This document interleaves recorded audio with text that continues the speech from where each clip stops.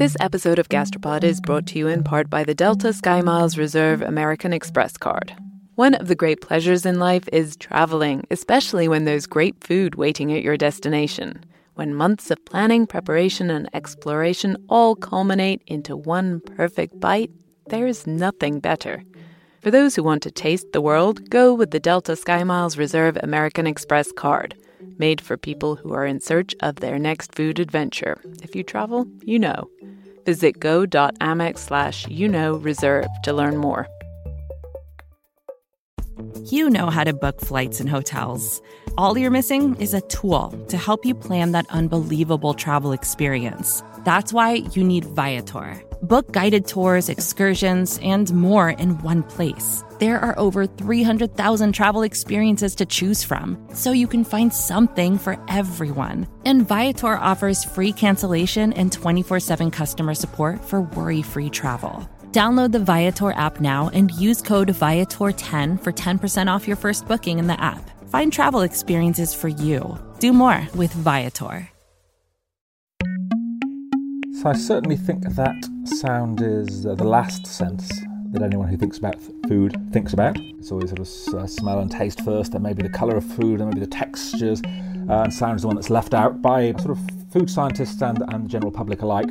That's right. We've talked on Gastropod about how sight and smell influence the way you taste your food. But this week, we're all about sound, the forgotten flavor. This is part 2 of 2 episodes. You've already heard about how sound might help us find insects in the field and diagnose sick chickens. Now you'll hear about how sound might make your toffee taste sweeter. And your Pringles crispier. I'm Nicola Twilley. And I'm Cynthia Graber. Stay tuned for the secrets of sonic seasoning. The go-to guy for sound and food is Professor Charles Spence. I'm head of the Cross-Modal Research Laboratory here at Oxford University. You might be wondering just what cross-modal means. So we've kind of broken the brain down, or perception down, into each of the senses, but kind of a growing area of research is highlighting just how much the senses talk to each other in our mind, and how if you change one sense, it can have kind of a profound impact on what you experience in another. So, for example, we might find that if I change the smell, as you're looking at something, it might change how attractive it looks visually. If I change what you hear, it might change what you taste. If I change what you taste, it might change what you feel. So all the senses are connected much more. That's kind of the cross-modal bit. Charles started out working on how to make car dashboards safer by making sure all the different inputs work together to help drivers notice only what they need to. There's the alarm sounds and the lights and even tactile sensations from the steering wheel. But food is one of life's most multisensory experiences, so it makes sense to study how all the different elements, sight, touch, taste, smell, and, of course, sound, how they all combine to create the experience of eating or drinking. Charles first turned his attention to figuring out food while he was working on a completely different project. He was collaborating with a big personal care company to try to figure out how to trick the brain into thinking clothes felt even softer against your skin after applying their particular lotion. He was using a weird phenomenon called the parchment skin illusion. You can try it easily at home. Rub your hands together and then put in earplugs and rub them together again. Want to try it right now? So they should feel a little softer when you have the earplugs in. The way your brain works, it combines the feeling with the sound to create the overall sensation. And when the sound your hands make is muffled, your brain decides, well, that must mean there's less friction, and so your hands must be smoother. And it crossed Charles's mind, why wouldn't this sort of brain trick work with food? So what really changed, I think, about 2004 when we did a kind of the sonic crisp experiment where we had people biting into potato chips, and then we changed the sound as they were biting into the potato chips, and we could show that we could make them crispier or fresher simply by changing the sound of the crunch. He recorded the sounds of Pringles crunching as you eat them. Then he recruited volunteers to eat 200 Pringles. For science, of course. They were wearing headphones, and as they crunched, Charles would play back either an amplified crunch or a muffled crunch. Got the equipment set up and found that we could make about a 15 to 20% change in people's experience of crispness and freshness simply by changing the sound in real time. He actually won an Ig Nobel for this in 2008. That's the annual prize for research that makes people laugh. and then think. But it is, in fact, good science. Other researchers even replicated it. Scientists in northern Italy tried the same experiment out with apples. They showed they could make the apples taste fresher by boosting the sound of the crunch. And then there's a twist. So in the kind of the fun party version, my colleagues in Japan and also in the Netherlands, who would get you to bite into a food in time with a metronome. So you're kind of crunch, crunch, crunch, and you're crunching in time with a metronome you're hearing in the background. And each time you crunch, they can then synchronize a sound to your biting action. So maybe you go crunch, crunch, crunch, and they play you a crunch, crunch, crunch sound. And then the next time, they play the sound of breaking glass. And suddenly they say, people's jaw just kind of freezes up. It's like people just cannot keep crunching because that sound is so aversive and it's sort of telling you you're going to do yourself damage. I am in pain just thinking about this experiment. Right. But the thing I was curious about was why. Why would our brains prefer more crunch? I mean, there might be a sort of evolutionary story about sort of a crispy and crunchy being associated with fresher produce. And that would be something that we might have wanted to look out for. So that might have been an evolutionary advantage. Fresher food in nature is crispier. But there also might be a learned response. Our ancestors might have learned to like the crackle of skin and fat from meat fresh off the fire. It might also be that our brain might find it hard to discriminate the fat content in some foods. And maybe then there's kind of a correlation between kind of how much a food crackles or crunches or how crispy it is for dry food products and the fat content. And maybe our brain has learned that it likes fat, even if we don't think we should. Something in our brain likes it. Maybe that's correlated with the kind of the louder crunch. And then never discount sheer novelty value. Kind of the more stimulating, maybe the better. So the more senses food engages, perhaps the more immersive or enjoyable the overall experience can be. Crunchiness and crispiness are not the only sound cues we get when we eat. There's creaminess as well. Charles has a colleague in the Netherlands called George van Aken who tested this out with a really fun coffee experiment. And he's got this wonderful example of the coffee where he says just if you take a cup of black coffee and then take a mouthful and then sort of run your tongue across kind of the underside of your upper palate, the roof of your mouth. And if you do that and it's quieter outside, you can sort of hear something. And then he says, okay, add a little bit of cream to your coffee and then repeat. Take a mouthful of that creamy coffee, roll it around your mouth, and then take your tongue and again rub your upper palate, the roof of your mouth, and you can sort of hear a difference. That kind of as the cream, I guess, sort of coats the surface of your tongue and your upper palate, then that kind of changes the friction or the interaction between tongue and palate, and that leads to a change in the sound. You can try this one at home too. It does work. Charles isn't sure there's an application for it. Because it's much harder to fake than crisp crunching. It's really like a sound that is physically inside your head. But if it did work, it would be a great way to add cream to your coffee, even if you happen to have run out. So now we've gone through crunchy and creamy, and now another fun food C word, carbonation. We're going to read lots of the wine press, and there you'll find in print some sort of wine writers talking that they can tell the quality of a wine by the sound it makes when it's poured from the bottle, that they can tell a quality champagne by the sound of the bubbles, that they can tell champagne from Prosecco, from other sparkling wines, by the bubbles they make. And we want to know, is that true? Are they making it up? Can only experts do that? Do you have to, drink so many bottles in order to be able to tell by sound alone what you're drinking? So Charles tested them. He recorded the sound of pouring champagne, and then Prosecco, and then soda water, all into the same type of glass.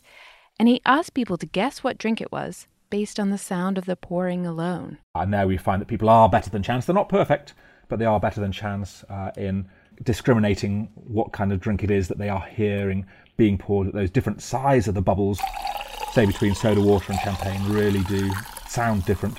And hence whenever you hear a drink being poured, your brain is probably picking up the sound of those bubbles and setting an expectation about what you're about to taste that can then change the experience when you actually taste something. Charles says you can't make people think something's fizzy if it isn't fizzy at all. It's kind of ramping up the sensation that's already there. But he and a Swiss chef, Denis Martin, did create a dish I am dying to try. It's a frozen gin and tonic, and they added the sound of bubbles. But the one thing that's missing there is the sound that's been kind of sort of frozen out.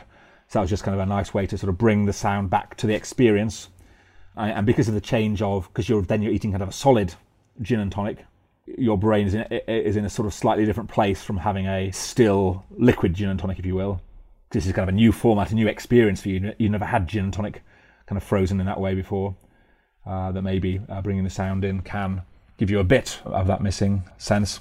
Speaking of frozen, the other thing that Charles has been testing lately is the sound of temperature. So here's a test. Can you tell the temperature of these two drinks just based on the sound they make while they're being poured?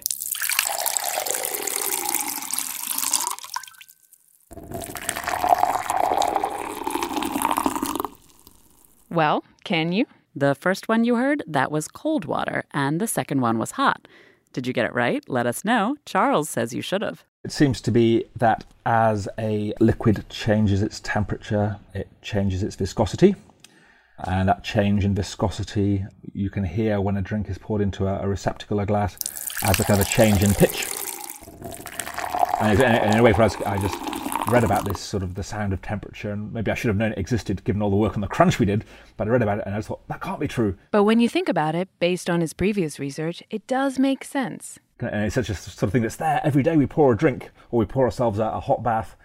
It's there all the time, but we never think about it because we're always concentrating on what we see instead. And it's only when you kind of isolate those sounds, you can really highlight to people how much information there is, and we can tell, and then think about how you can use that information to sort of change experiences, change expectations as a result. Imagine the ways you could screw with diners. Yep, that's where Charles went with this too. And then we might play those sounds back maybe in the context of a dark dining scenario. So you're in a restaurant, it's completely dark. The waiter comes to your table, pours you a drink, doesn't say anything about it. But somehow we put the idea in your mind, the expectation it's going to be very hot. And then when you put it to your lips and it's suddenly cold, you'll be surprised, you'll be shocked. But you probably won't know quite why. You should be shocked because no one told you anything about it. This episode of Gastropod is brought to you in part by the Delta SkyMiles Reserve American Express card. You know that feeling when you try a new food for the first time and your mouth experiences these brand new flavors and sensations? It's like, wow, I didn't even know a food could do that. This happened to me when I went on this amazing trip to the northern tip of Queensland in Australia. We were so far north that we were off the country's electrical grid, and we were staying on a banana farm where they grew dozens and dozens of different kinds of bananas. In the morning, I woke up to a basket full of some of the most bananas you can imagine. Red ones that were super soft and sweet like raspberries, and small finger-sized ones that were sort of floral, and even blue ones that tasted exactly like vanilla ice cream. Life's too short to pass up extraordinary experiences. And if you're ready to take your next big food adventure, go there with Delta SkyMiles Reserve American Express card. If you travel, you know. Visit go.amex/reserve to learn more. Vacations can be tricky. You already know how to book flights and hotels, but now the only thing you're missing is, the actual travel experience. Because is it really a vacation if you're just sitting around like you would at home? You need a tool to get the most out of your time away. That's where Viator steps in. You can book guided tours, activities, excursions, and more in one place to make your trip truly unforgettable. Viator has over 300,000 travel experiences to choose from. Everything from simple tours to extreme adventures and all the niche, interesting stuff in between. So you can plan something that everyone you're traveling with will enjoy. Real traveler reviews give the inside scoop from people who already been on the experiences you're considering, so you can plan with confidence. Free cancellation helps you plan for the unexpected. And 24/7 customer support means you can travel worry-free. Download the Viator app now and use code Viator10 for 10% off your first booking in the app. Find travel experiences for you. Do more with Viator. So far, we've talked about the sound of food very literally, the crunching and the popping and the pouring and so on. But Charles has also done research into the idea of audio cues, the idea that certain sounds or music can prime us in a way that changes our experience of a particular food or drink. This whole thing came out of an evening event he had planned with the British chef Heston Blumenthal. So there's 120 people who'd paid some money for an evening. They're expecting some food from Heston and some experimentation and some science. And we kind of left it a little bit to the last minute. I didn't know quite what to do with people. And so I thought, oh, hell, what the hell? And so Heston brought up a kind of a van full of oysters. And then we had the audience kind of split into two. And we said, okay, let's just play different sounds. So we gave them oysters, and half the audience listened to the sounds of the sea. Some of the seagulls flying overhead and the waves crashing on the beach. The other half listened to sort of farmyard chickens clucking away. And then people also got this bacon and egg ice cream. And again, half the people heard, in that case, the sound of sizzling bacon in the pan. And the other half of people who were eating the ice cream heard the sounds of the farmyard chickens. I never think it was going to work, but anyway, we had to do something, so that's what we did. And then it turned out it did work. It worked beautifully. That those sounds coming out of the tannoy overhead really did change people's rating of both the oysters and of the bacon and egg ice cream. They rated the seafood as more pleasant while listening to the sound of the sea. And when we asked people to say how bacony or how eggy does that ice cream taste to you, then those who were listening to the sizzling bacon sound got a more intense bacony note from the ice cream. Those who were listening to the farmyard chickens rated the eggy sensations as significantly stronger or greater. And out of that came one of the most famous dishes of the 21st century, the sound of the sea. It's a seafood dish that comes to your table with sand and foam and seaweed. It's a whole seascape on your plate. And on the other hand, the waiter will bring kind of a conch shell out of which dribble some little earbuds. And he'll recommend in his best French accent that you put the earbuds in before you start the food. And when you do that, you will hear kind of specially created soundscape with not just the right number of seagulls and just frequent enough waves crashing on the beach. It almost sets the scene, but doesn't overpower the diner. I think it's the idea, so that everyone can almost, in a way, put their own memories of being at the sea onto that kind of stripped back auditory backdrop. And it's kind of remarkable to see people in the restaurant where they'll be going for this once in a lifetime meal, and it's so exciting, and they'll be talking and chatted and excited, and then when the headphones go in, there's silence at the table. No one's talking.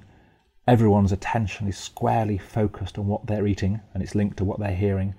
And for sort of 5 or 10 minutes, they're very much in a much more mindful, much more attentive relation with their food. And I think that's also part of why the dish works so well.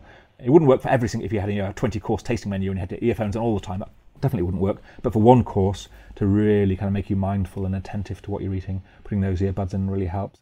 Dinner at Heston Blumenthal's restaurant costs an arm and a leg, but Charles thinks this idea could spread. And also, the challenge is to say, okay, could we turn that idea or insight from the chef bringing the technology to the table for the once-in-a-lifetime experience to saying, well, hey, most of us have got these smartphones and other devices in our pockets all the time that are very technically advanced, that currently are mostly distracting us from what we're eating. How can we kind of reposition that technology in order to give everyone the opportunity to either digitally season their food to make it sweeter or more bitter, or to kind of add the right sort of ethnic or authentic or seaside sounds, whatever it might be, to enhance the experience? It's not just about getting in your earbuds, though. I mean, food is social, and I know most people don't want to be locked off from their dining companions, no matter how much it improves the flavor. At least not usually.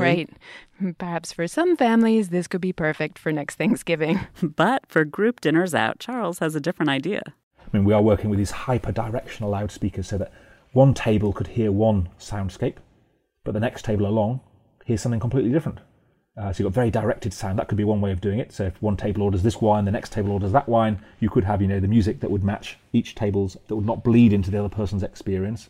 Or it may be we're also working on glasses that, imagine a glass that as you pick it up and tilt it to your lips, only then do you hear the sound of the music playing. And you hear the sound of the music playing from inside the glass, from the surface of the liquid. We have the technical means to do that now. Glasses that are also speakers sound nuts, but it'd be perfectly synchronized to every sip. Which Charles guesses would make the effect even stronger, even more likely to trick our brains. So we've gone from the sound food makes in your mouth to the idea of matching sounds and foods by topic, like eggs with chicken or fish with seagulls. But Charles has also looked into the more abstract qualities of sound. Turns out that the pitch and the volume and the tempo, they all affect our experience of food, both in terms of its flavor and how we eat it. Say in the restaurant or bar setting, what we hear does influence us, and it influences both our behaviour in terms of maybe what we choose to order or to buy, how quickly we end up bringing the fork to our lips or the glass to our mouths.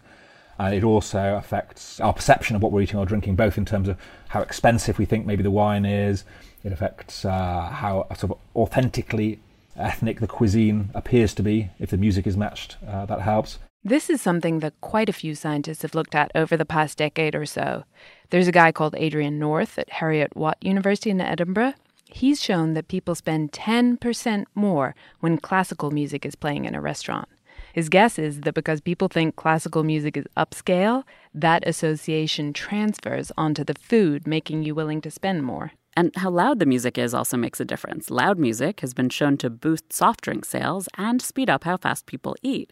And the louder the background noise or music is, the less strong all the tastes seem, except for umami, the savory taste. Which is one major reason why airline food is so bland and why ordering an umami-rich Bloody Mary suddenly makes so much sense when you're on a plane.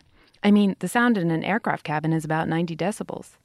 The other thing scientists have shown is that, unsurprisingly, fast-paced music makes people eat faster, and slow makes them eat slower.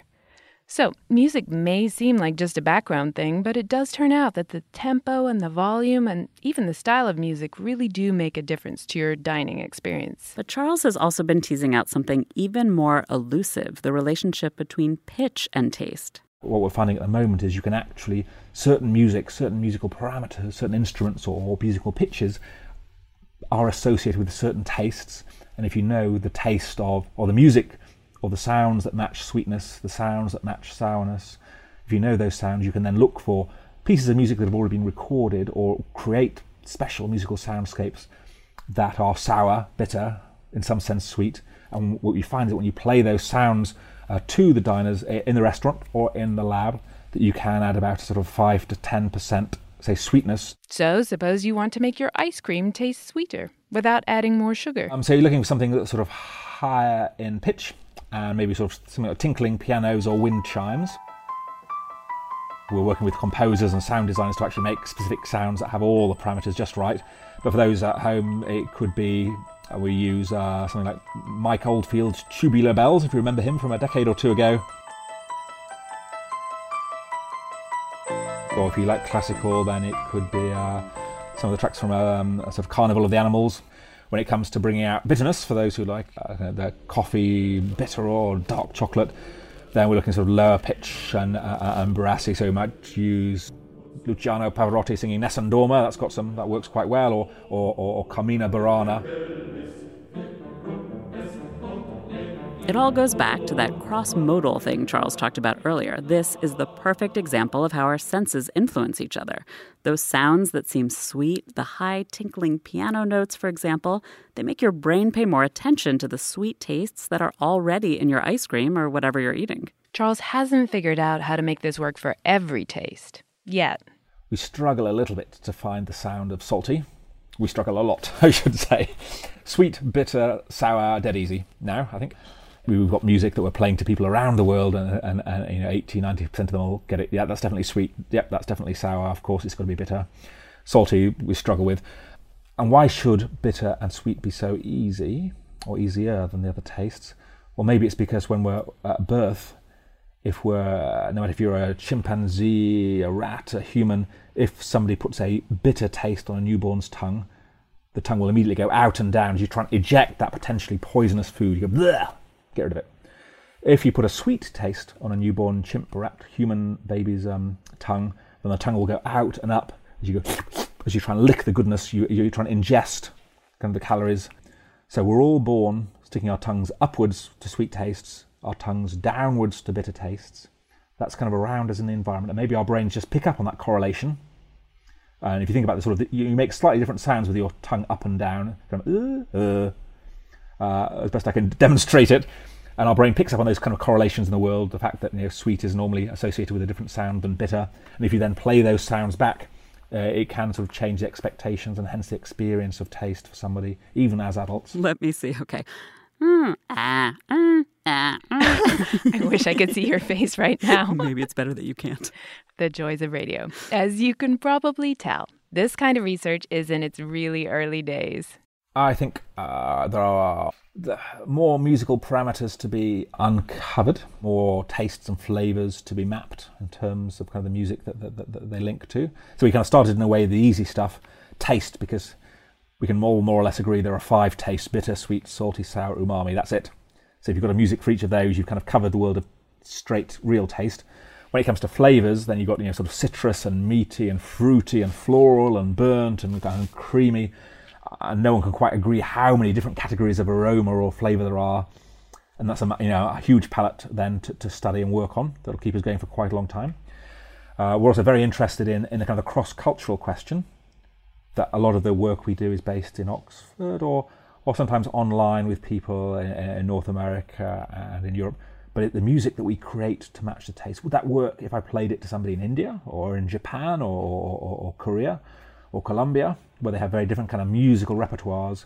Is it universal or is it culture specific, or which parts of this kind of music mapping to taste and flavour are universal and which culture specific? That's a big question, and one we are starting to probe and showing that some of the soundtracks that have been created by a European ear are nevertheless interpretable and understandable by an Indian individual's ear. Part of understanding whether these multi-sensory responses really are universal is figuring out what's going on in the brain while they're happening. Obviously, that brain question, whereabouts in the brain is the sound of music and taste and flavour interacting? That would be useful information to know, because that will help kind of unpick the mechanism by which this music, which has nothing really to do with the food, nevertheless influences it. So there's lots still to find out, but there are already a lot of people experimenting with applying Charles's findings in the real world. He's worked with airlines to create soundtracks to help boost flavors to make airplane food taste better. He's worked with hospitals to try to create environments that encourage elderly and sick patients to eat more. And he's even helping figure out whether these kinds of tricks could be used by food companies to cut sugar and salt. But perhaps his most useful contribution to human happiness is helping craft the perfect soundtrack for whiskey. You know that we here at Gastropod are big whiskey fans. Nikki, tell us what we should be listening to while we drink. Well, remember Sam Bompas from our cocktail episode? You mean the guy who peered into our souls and gave us our perfect cocktail? How could I forget? So he partnered with Charles Spence and Johnny Walker to actually build a flavor organ, like a church organ, but specifically tuned to the pitches that Charles has shown boost flavor. And they composed a piece of music for their organ that takes you through all the flavors in your glass, from the sweet notes to the more bitter, earthy ones, and the savory notes that are in a really good whiskey, too. That sounds incredibly cool. I would love to have an organ playing while I was sipping some scotch. It was. They brought the organ to New York last November and I got to try it. And it really did help me pull out all the different flavors in the whiskey in a way that I don't normally do. Okay, now I'm jealous, and Tim will be too. But really, you don't need to build an entirely new musical instrument to play with sound. You just need to pay attention. There's sound everywhere. And in a way, that's what's really interesting here. It's like in our last episode, we spoke to scientists who are trying to take advantage of sound to help farmers, because sound is kind of ignored, but it's a crucial source of information when it comes to food.